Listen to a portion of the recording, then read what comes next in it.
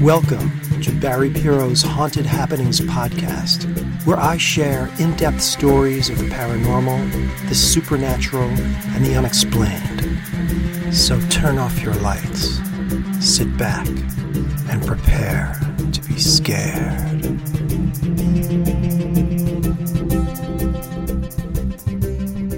If you're a horror film fan and haven't seen The Conjuring, you really should. It's a good movie with enough strategically placed scares to keep you entertained for an hour and 52 minutes. As the film opens, we're told that it's based on actual events. Now, I don't know about you, but whenever I hear that something is based on actual events, I immediately get suspicious. I mean, you could say the same thing about just about any movie. Technically, Frosty the Snowman is based on actual events. It snows in the winter and kids make snowmen. What about the part where the magician's hat lands on him and he comes to life? And what about the part where he marches through the town with a group of kids in tow? Well, that all falls under the category of poetic license and suspension of disbelief. And that's the problem I have with The Conjuring. By saying that it's based on fact, moviegoers assume that the majority of what they're seeing really happened. In the case of The Conjuring, nothing can be farther from the truth. The movie is loosely, and I mean loosely, based on a trilogy of books written by Andrea Perron called House of Darkness, House of Light.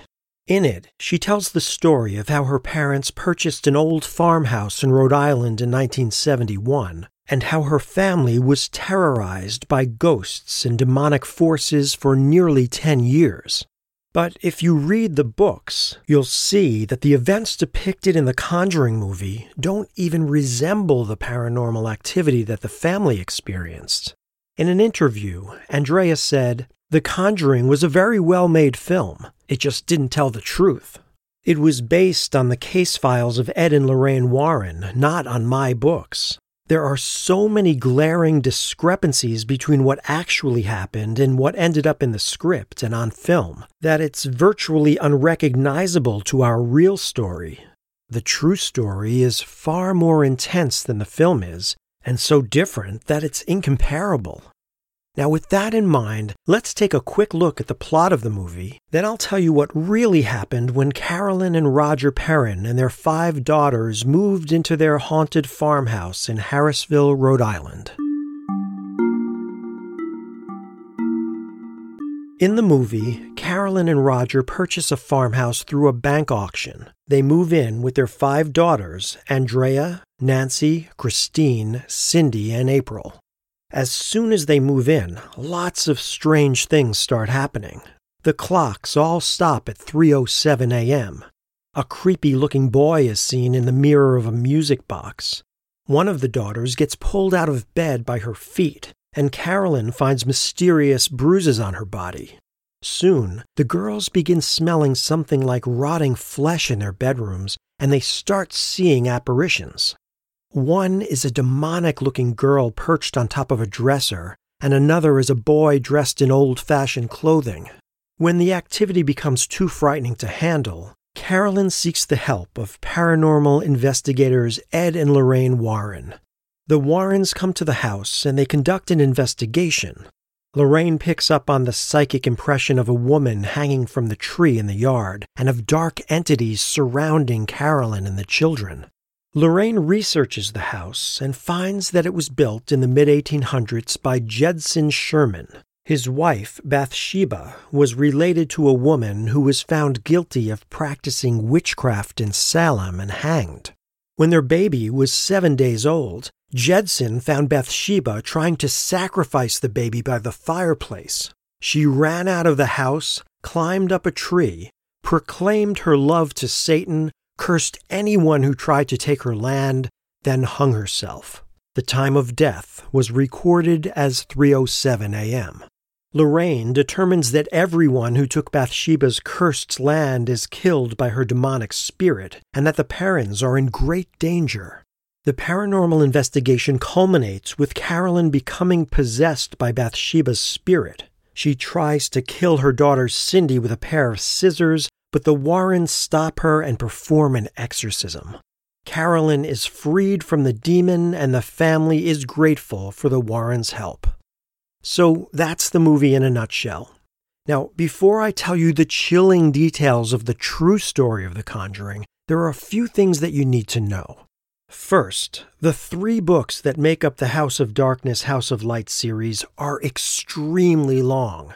Each book is around 500 pages, so we're talking 1,500 pages here. And an interesting side note about the books is that they're written in third-person narration, which is odd since the author actually experienced many of the terrifying events she writes about. By not writing in first person, she misses the opportunity to really personalize the story, but that's just my humble opinion. Now, because the book series is so massive, and because the family experienced so many creepy things in the 10 years that they were living there, I'm only going to share some of the stories that Miss Perrin talks about in the books. I'll tell you a lot of stories, but there are simply too many to cover here, so I encourage you to read the books for yourself. Now, just to recap the characters in the story, Carolyn is the mother, Roger is the father, and Andrea, Nancy, Christine, Cindy, and April are the 5 daughters. Got it? Good. Now here we go.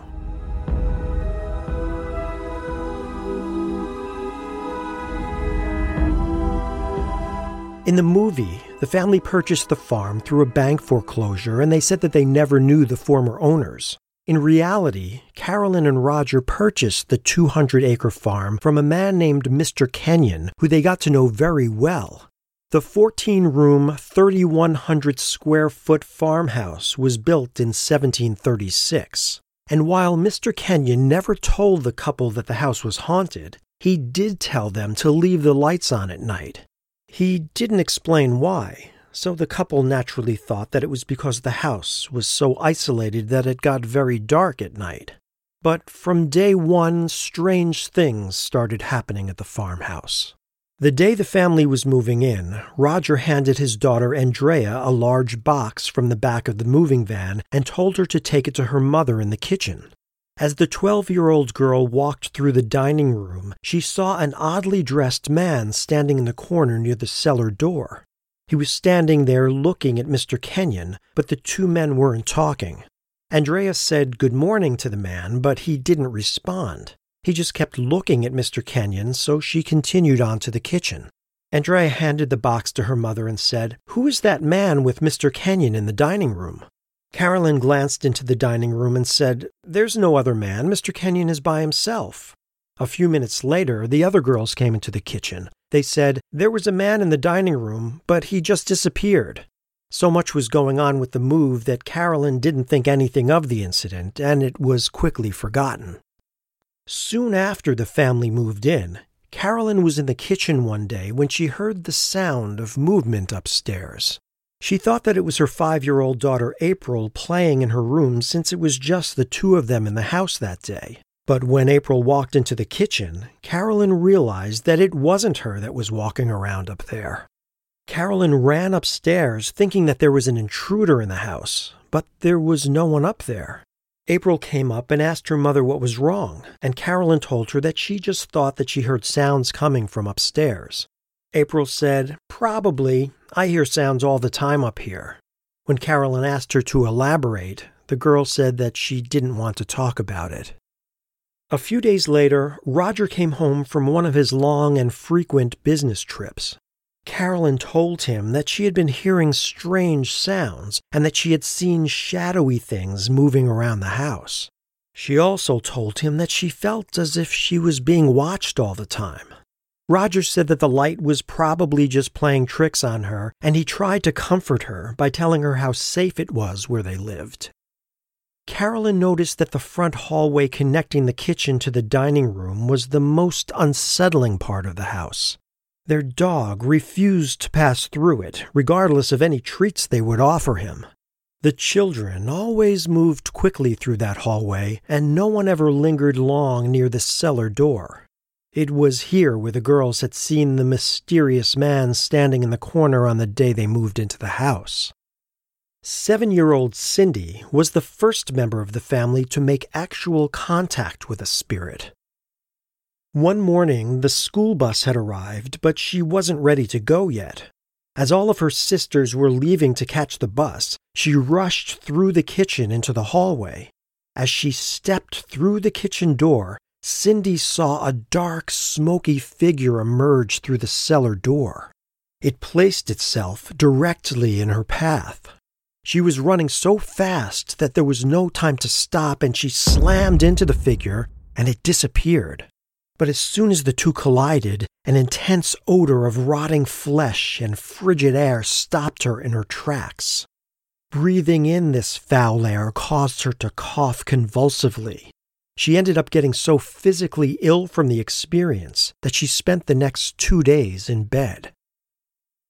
A few days after moving in, the house became infested with flies. After battling them for weeks, Roger finally called an exterminator. By the time he arrived, all of the flies had mysteriously disappeared. He saw dead flies littering the windowsills and floors, but he couldn't find a single living fly in the house. After he left, the flies returned that same afternoon, then they totally disappeared a few weeks later. Now, there was a large standalone chalkboard in the house that Andrea used to teach her younger sisters on. But anything that she or the other children wrote on it always ended up getting erased in the middle of the night. Sometimes the writing was marred with streaks that made the writing illegible. Other times it looked as if someone had wiped the entire board clean with a wet cloth. One spring day, Andrea and her father decided to move the chalkboard to the woodshed because it was a nicer place to play now that the weather was warmer. At first, the writing stayed on the board, but after several days it once again became smudged and unreadable. One morning, the girls walked into the woodshed and found that the board was twisted at a 90-degree angle. Seeing this, Andrea became fed up with the ghost's interference, so she spoke out loud to it. She said that she was tired of the writing being erased, and she cursed at the spirit. It turned out that this wasn't a good idea. Several days later, Roger went out to the woodshed and found the chalkboard had been thrown 20 feet across the room. It was smashed to pieces and had to be thrown away. In addition to the farmhouse, there was a barn on the property with a hayloft that had been used to store hay for the animals back when it was a working farm. Carolyn was considering getting a pony or a horse for the girls, and she wanted to see if the barn had stables. So one day she decided to explore the space. As she was walking around the interior of the barn, she began to hear a strange, repetitive swishing sound. Suddenly, a hand scythe, the type used for cutting and baling hay, came flying through the air towards her, spinning in circles like a boomerang. As it got closer to her, it hovered overhead while spinning in place. Then, without warning, it plunged down towards her. Carolyn was frozen in place, unable to move a muscle. The rusty blade cut across her neck and shoulder, but her leather coat saved her from being injured. Her jacket was destroyed. She picked up the tool and put it on a nail.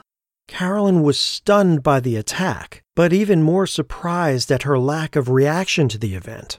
Several months would pass before she told Roger what had happened. One day, their neighbor Mrs. Pettigrew came over to visit. Carolyn was in the shower when she arrived, but she quickly got out to get dressed. As she stepped into an adjacent room to retrieve her clothes, a large coat hanger lifted from the rack beside her, then began striking her repeatedly on her head and neck. Carolyn started screaming, and everyone, including the house guests, came running. They entered the room, and all of them witnessed the attack. Once the beating subsided, the coat hanger fell to the floor. Mrs. Pettigrew stayed just long enough to see that Carolyn was okay, then she politely excused herself. But before she left, she said to Carolyn, "The Kenyans always kept the lights on overnight. all the lights, every night. Mrs. Pettigrew left and never returned again. Roger was away on business at the time, so that night Carolyn and the girls all slept together. Up to this point, Carolyn hadn't told Roger about what had been going on in the house, but when she finally did breach the subject of their new home being haunted, Roger was naturally skeptical. The couple fought about it, Carolyn insisting that she was not delusional, and Roger telling her that he didn't believe in ghosts. This back-and-forth arguing about the paranormal activity in the house would go on for some time before Roger finally became a believer. One spirit that the girls named Manny seemed to be a protector. He was the ghostly man that the girls had seen the day the family moved in. He seemed to be a kind, gentle spirit, a peaceful, benevolent apparition who seemed to stand vigil, keeping a watch over the family. The girls described his mild expression as one of amusement or concern, depending on the circumstances. In the book, he's described in such detail that one has to wonder if the girls created his backstory themselves. They describe him as, and I'm quoting here, a sympathetic soul, his goodness evident to all who sensed his presence. They also said that he was aloof and unattached to the places where he appeared. But apparently, the girls were able to see him quite clearly. They were able to describe his distinctive facial expressions, and they said that he took an interest in those that he was observing. But Manny wasn't the only ghost the girls were able to see. One group of spirits they called the Baker Boys, named after the family that lived in the house years earlier. In the book, Andrea wrote, "The Baker Boys never noticed the presence of human beings. It was strange to encounter them, usually on the landing of the bedroom stairs. They'd stare straight through those who witnessed them as the father and son serenely surveyed their fine property from the portal disguised as a window." One night, when Roger was away on business, Carolyn got up in the middle of the night to check on a sound that she had heard.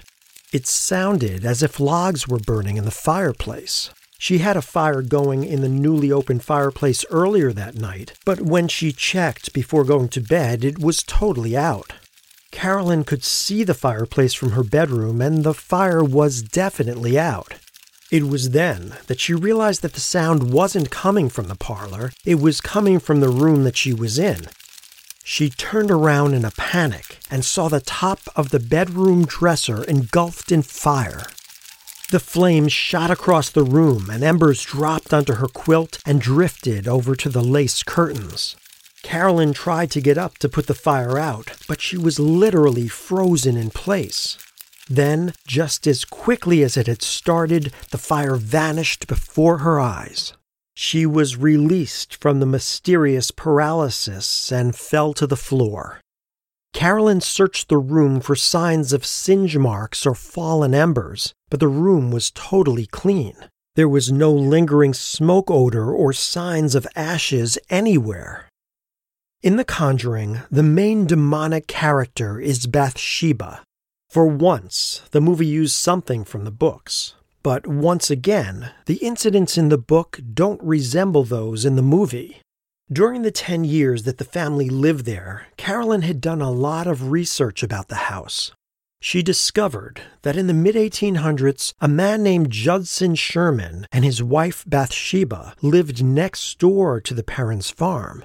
One day, tragedy struck when an infant mysteriously died in her care. The doctor who examined the body said that the child had died as a result of a needle being driven through the base of its skull. There was an inquest into what happened, but there was no evidence that Bathsheba did anything to deliberately harm the baby. She was exonerated of the accusations, and the case was dismissed. But that didn't stop the community from considering her a murderer and a witch for the rest of her life. How Bathsheba died is a bit of a mystery. In the movie, she hung herself from a tree in the yard, but in a television interview with Carolyn, she said that Bathsheba hung herself in the barn.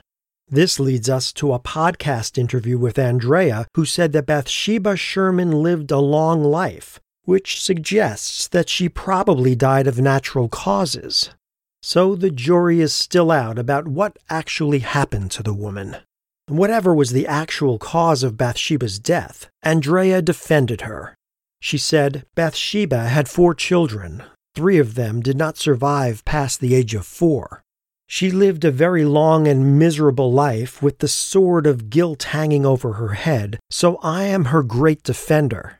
I can't absolve her of anything that she was accused of, but I can say that I don't think that anyone should be accused of murder without there being some legitimate evidence. The townspeople accused her of practicing witchcraft and of selling her soul to the devil with the sacrifice of the infant. There isn't any evidence, any proof that she was practicing the dark arts. She's buried in hallowed ground at the Riverside Cemetery in Rhode Island. The church would never have allowed her to be buried where she is if she was involved in witchcraft. I think it was all just rumor and innuendo. That said, in her book, Andrea doesn't hold back about Bathsheba's negative and seemingly demonic presence at the farm. In one interview, she said, "My mother was never allowed to assume her rightful position as mistress of the house. That's the bottom line. We moved into that house as a mother, a father, and 5 children, and whatever the spirit was that taunted and haunted my mother so supremely was not willing to relinquish that position. What she did was she treated my mother abominably. She loathed my mother, and she lusted after my father. Lusted. I use that word deliberately." The first time Bathsheba made herself known to Carolyn was truly terrifying, and it's one of the many stories in the book that should have been included in the movie. Early one morning, just before sunrise, Carolyn woke up because she heard footsteps coming into the room. She thought it was one of the girls, so she opened her eyes. There, in the pale dawn light, was a grotesque figure of a woman standing where the dresser was. But she wasn't standing in front of the dresser. This ghostly figure was actually part of it, as if she was somehow standing in the middle of it. As she stepped forward, Carolyn could see that the woman was wearing a green garment cinched at the waist with a fabric belt that was held in place by an oval buckle. The woman's neck looked as if it was broken as her head hung to one side. Her face had no eyes or mouth, and she had no hands or feet. This grotesque figure walked slowly out of the dresser and up to Carolyn's side of the bed. In her head, Carolyn could hear herself shrieking as the spirit drew nearer, but no sound actually came out of her mouth. She kicked Roger repeatedly to wake him up, but he slept on. When the hag put her black stick of an arm across Carolyn's pillow, she quickly stood up in bed to get away from it. Carolyn stared in horror at the creature. It had no face, only a swirling, rancid mass of rotting flesh that resembled a hornet's nest covered with black cobwebs. The hideous apparition moved closer to the bed, then floated above Carolyn until its face was just inches away from hers. The grisly specter gave off a repulsive odor of rotting flesh that made Carolyn retch, but she couldn't move to get away from it. As the fiendish, faceless head moved closer and closer, Carolyn whispered, "God, help me," and at that, the creature vanished. After Bathsheba's terrifying visit, Carolyn didn't have any other paranormal incidents for about a year. Little did she know, the children were experiencing plenty, and the girls finally told their mother what had been happening to them. Cindy said that her toys moved around her room. She would set them up one way and leave the room for a few minutes. When she returned, they would be in totally different positions. Sometimes they would even end up in different places, like in the closet or under the bed. Christine said that her toys also moved around the room. Nancy told her mother that she hears loud, heavy footsteps coming up the stairs that stop at her door. Sometimes when she's in the room by herself, her closet door opens all the way by itself. She also said that things go missing which turn up later in odd places. She said that sometimes her room suddenly gets terribly cold, and when it does, a rancid smell like a dead animal fills the room. She also said that she feels like she's being watched all the time. One day, Nancy came down the stairs, then turned the corner to walk down the hall to the kitchen. There was a telephone on a table in the hallway, and Nancy said that she saw the telephone handset was off the hook and floating in the air. When she saw it, it suddenly dropped onto the cradle. Nancy told Carolyn that she sees shadows on the walls in her bedroom at night and something that looks like a black cloud that moves around the room. She also said that the doors open and close in front of her, or they slam in her face right when she's trying to go through to another room. Cindy said that the refrigerator door opens by itself and stuff spills out, and that her bed shakes at night, so much so that it moves around. She said that her sister Christine helps her move the bed back in place in the morning. Cindy also said that a little girl walks through her room crying for her mommy. Several weeks after informing Carolyn that they were experiencing these strange things in the house, Cindy had a truly terrifying experience. She was playing in her bedroom when an entity materialized in front of her and floated just above the surface of the floor. The apparition was that of a woman, and from her description, it was the same fiendish woman that Carolyn had seen, Bathsheba. Cindy said that the woman's head had no features. It was just a grayish, oval mass cocked to one side. The woman drifted across the room with her arms outstretched toward the terrified child, and the air suddenly reeked of death. Cindy could hear the woman talking to her in her head. "Come here, little girl," the hideous woman said. "Come to me." As it got closer, Cindy could see that the woman wore a full-length skirt that went nearly all the way to the floor, but she had no feet. She wore a gray flannel blouse that was cinched tightly at the waist by a flowery apron, and there was a white handkerchief dangling from beneath the ruffled edge of one of her shirt sleeves. Cindy felt as if she was paralyzed. The fiend positioned herself in front of the terrified girl, then moved closer and closer. All the while, the woman kept telling Cindy to come to her. Just as the creature was leaning in close to her face, Cindy begged God to help her. At that, she was suddenly free to move. She bolted from the room and ran downstairs to her mother. She told Carolyn about the strange apparition and how the lady came through the chimney closet door and tried to take her away with her. "She's so scary. I'm so afraid. She tells me that she loves me, Mom," Cindy said between sobs. "She said she loves me and that she wants me to be with her."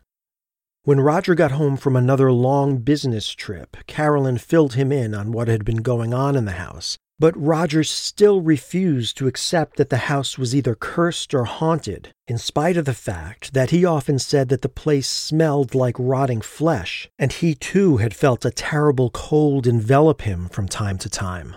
The couple argued about it, then went to bed that night and slept soundly.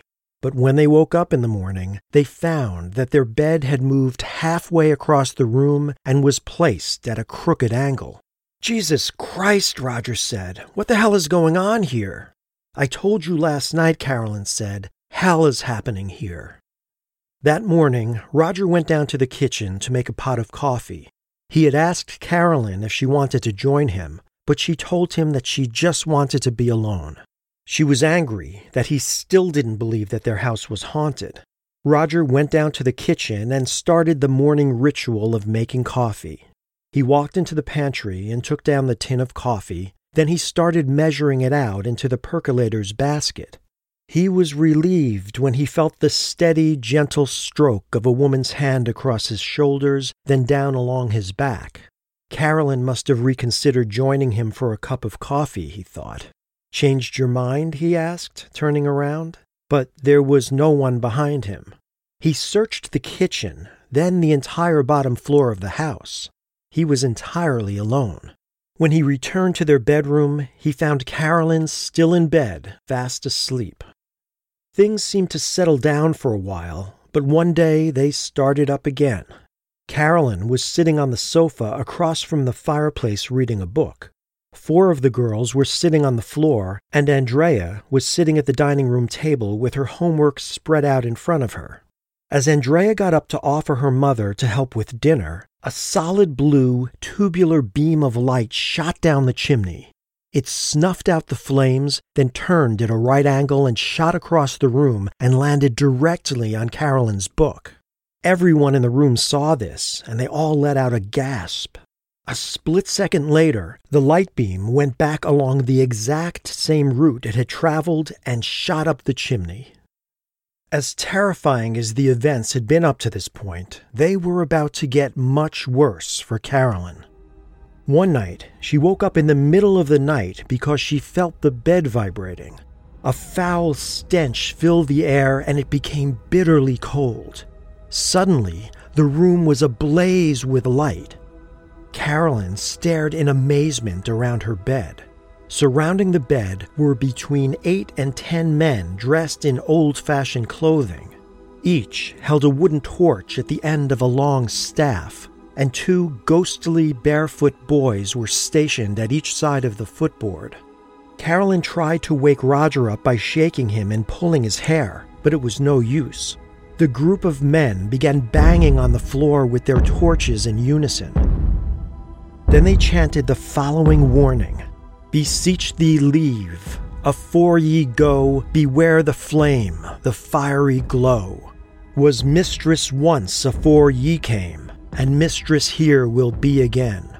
We'll drive ye out with fiery broom, we'll drive ye mad with death and gloom." A female entity emerged from the crowd and floated towards Carolyn. It was Bathsheba. Once again, Carolyn could see that her neck was broken and her head hung to one side. But this time, the hag had a face. Her eyes were black, hollow sockets, and her nose was rotting off. The creature slowly smiled at Carolyn, revealing a mouth full of chipped, jagged yellow teeth. Leaning over the terrified woman, Bathsheba repeated the warning that the others had chanted before. "Was mistress once afore ye came, and mistress here will be again." Then the repulsive woman floated over to Roger and leaned in as if she was going to kiss him. Carolyn closed her eyes and prayed, and the figures vanished. After the family had lived in the house for about 2 years, 10-year-old Cindy and her friend Laurie, who lived down the street, decided to hold a seance to exorcise the demon. They held it in a room the family called the Borning Room. They lit a white candle, then Cindy began calling out to the spirits. As soon as she did, an intense cold crept into the room, and Cindy wanted to stop the seance, but her friend reminded her of the stories she had told her about the house and how she needed to get rid of the ghosts. "Spirits of this house, whoever you are, come to us now. Ghosts of this house, I'm calling to you. If you are here, give us a sign." Nothing happened. "We want you to stop coming and scaring us. It's our house now. You do not belong here anymore. Go away. Go.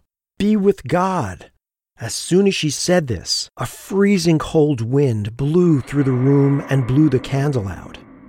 Then Laurie felt something tugging at her hair. Cindy's hair was also pulled by invisible hands, and she was forcibly pulled down to the floor and held in place.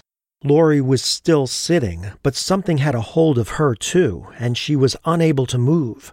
The girls screamed to each other for help.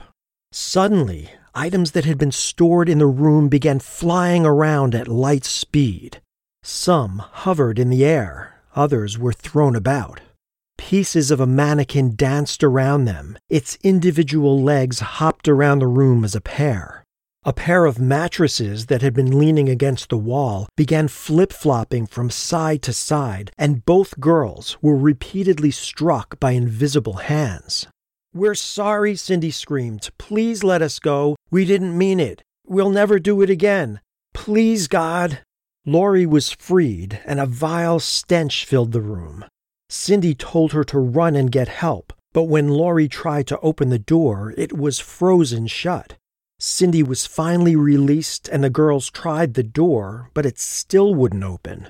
Cindy relit the candle, then said aloud, "Dear God, please help us. Please come to us. My sweet Lord, please come to me now." All of a sudden, everything stopped at once. Objects that had been suspended in midair fell to the floor with a crash, and the wind stopped.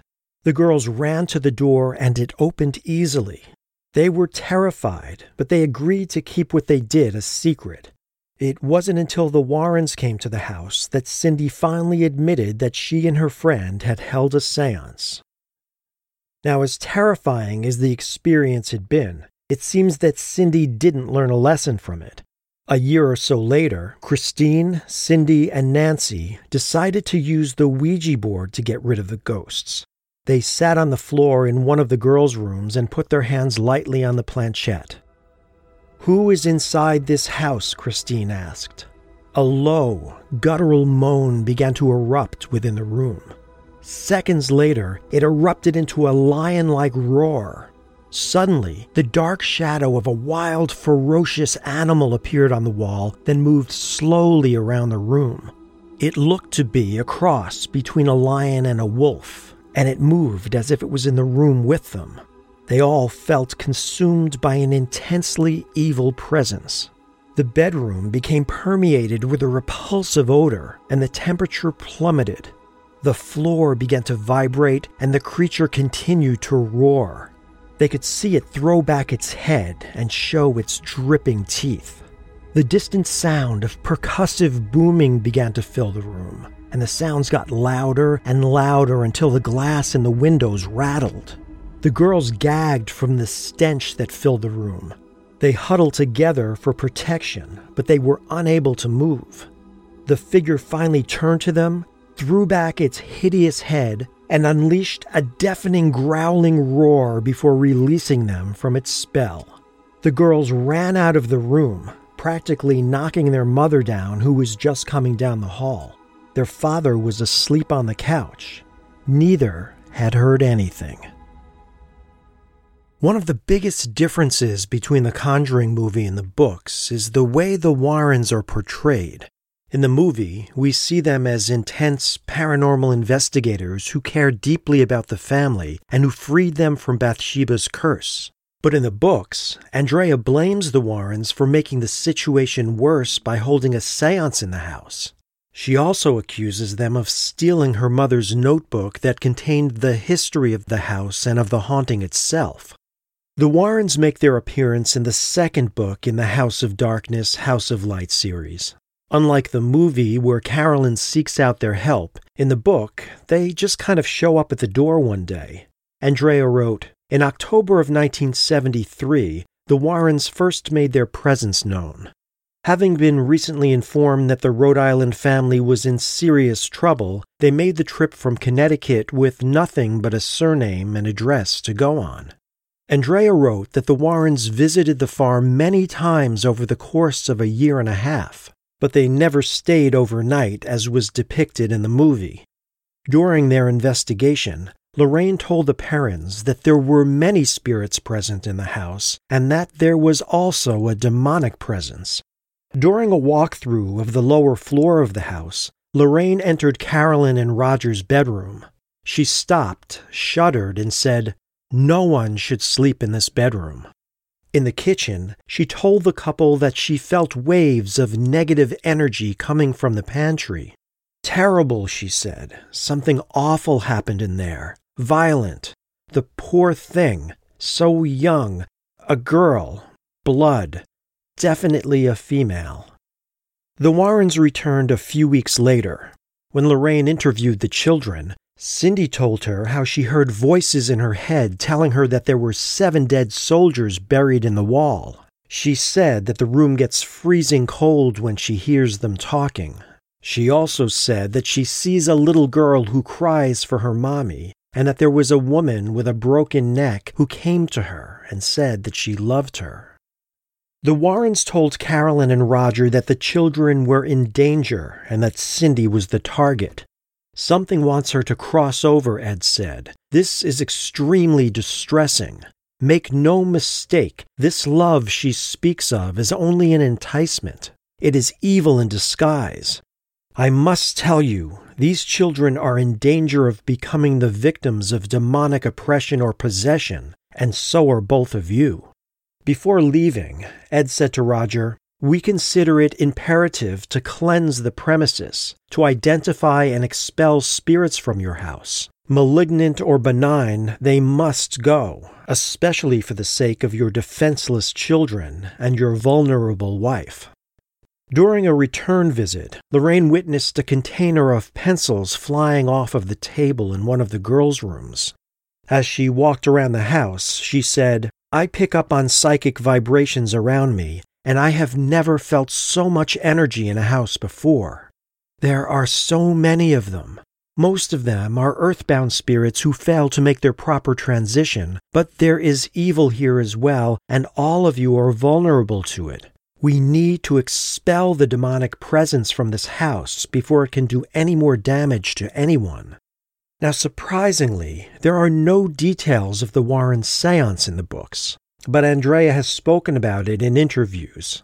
In one, she said, "I was 15 years old when the Warrens came in 1973. They conducted an investigation over a period of about a year and a half, which culminated in a seance that went horribly wrong. Unlike in the film, it did not happen in the cellar, it happened in the dining room. I was never one to believe in demons. I knew evil existed, and I still don't know exactly what a demon is. But I will tell you that they brought a priest and a medium with them to the house, and that they inadvertently opened a door that they could not close.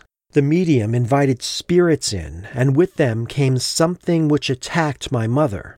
If she was possessed, it was only for a brief period of time, but I saw it all with my own eyes. What I know is that whatever attacked her was not of this world. It spoke through her in a language that does not exist on this planet. It levitated her in the chair that she was in, and within a split second, when it was done curling her body into a ball that you would have expected to hear bones breaking, it threw her into the adjacent parlor about 20 feet away in literally a split second. In another interview, Andrea talked about the family's relationship with the Warrens after the seance. She said, "When they left the house that night, they didn't know if my mother was dead or alive. They came back a couple of months later to see if she was still with us, and when my mother opened the door and she saw that it was them, she wouldn't let them in. She asked that they return her notebook that Mrs. Warren had borrowed that had all of her recollections and all of the historical research she did on the property. When she borrowed it, Mrs. Warren had sworn to my mother that she would return it to her after she Xeroxed everything in it, but she failed to do so. My mother was just disgusted, and she just closed the door and said, 'We're all done here.' We never saw that notebook again. It's my understanding through one of the producers of the film that my mother's notebook with all her sketches and descriptions of what happened in the house were sold as part of the case files. We were told that we should have no expectation of ever seeing that notebook again, which my mother considered part of her legacy to leave her children, so that's a very sore point." But this was not the last time the Warrens would get in touch with Carolyn Perron. Andrea said, "When we moved out of the house, we thought it was our great escape.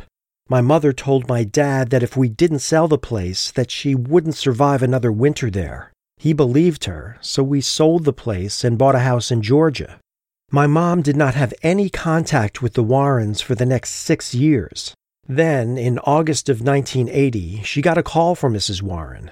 She said that she wanted to tell our story in a book or a movie.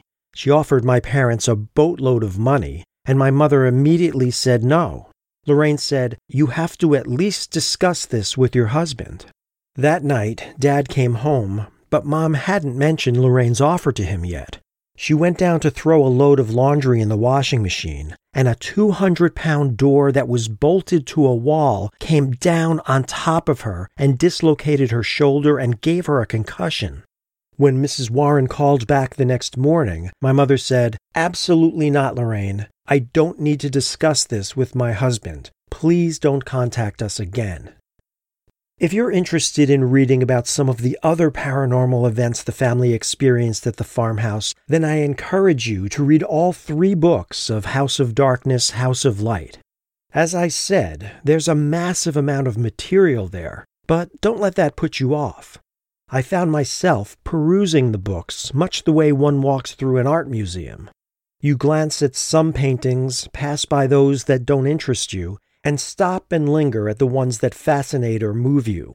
And I promise, there is a lot to fascinate and terrify in Miss Perrin's books.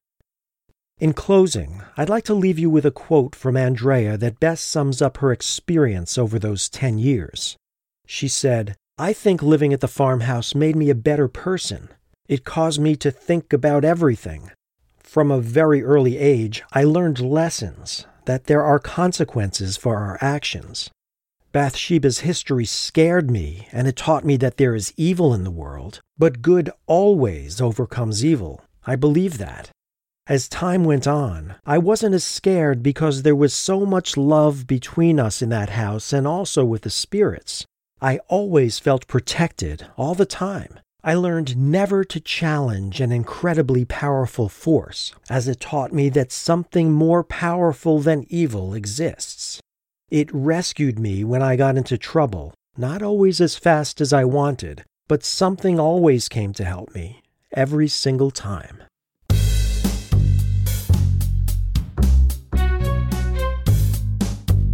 If you're enjoying the podcast, please follow me and leave a comment. To contact me, use the email address listed in the program notes. I'm Barry Pirro, and this is Haunted Happenings.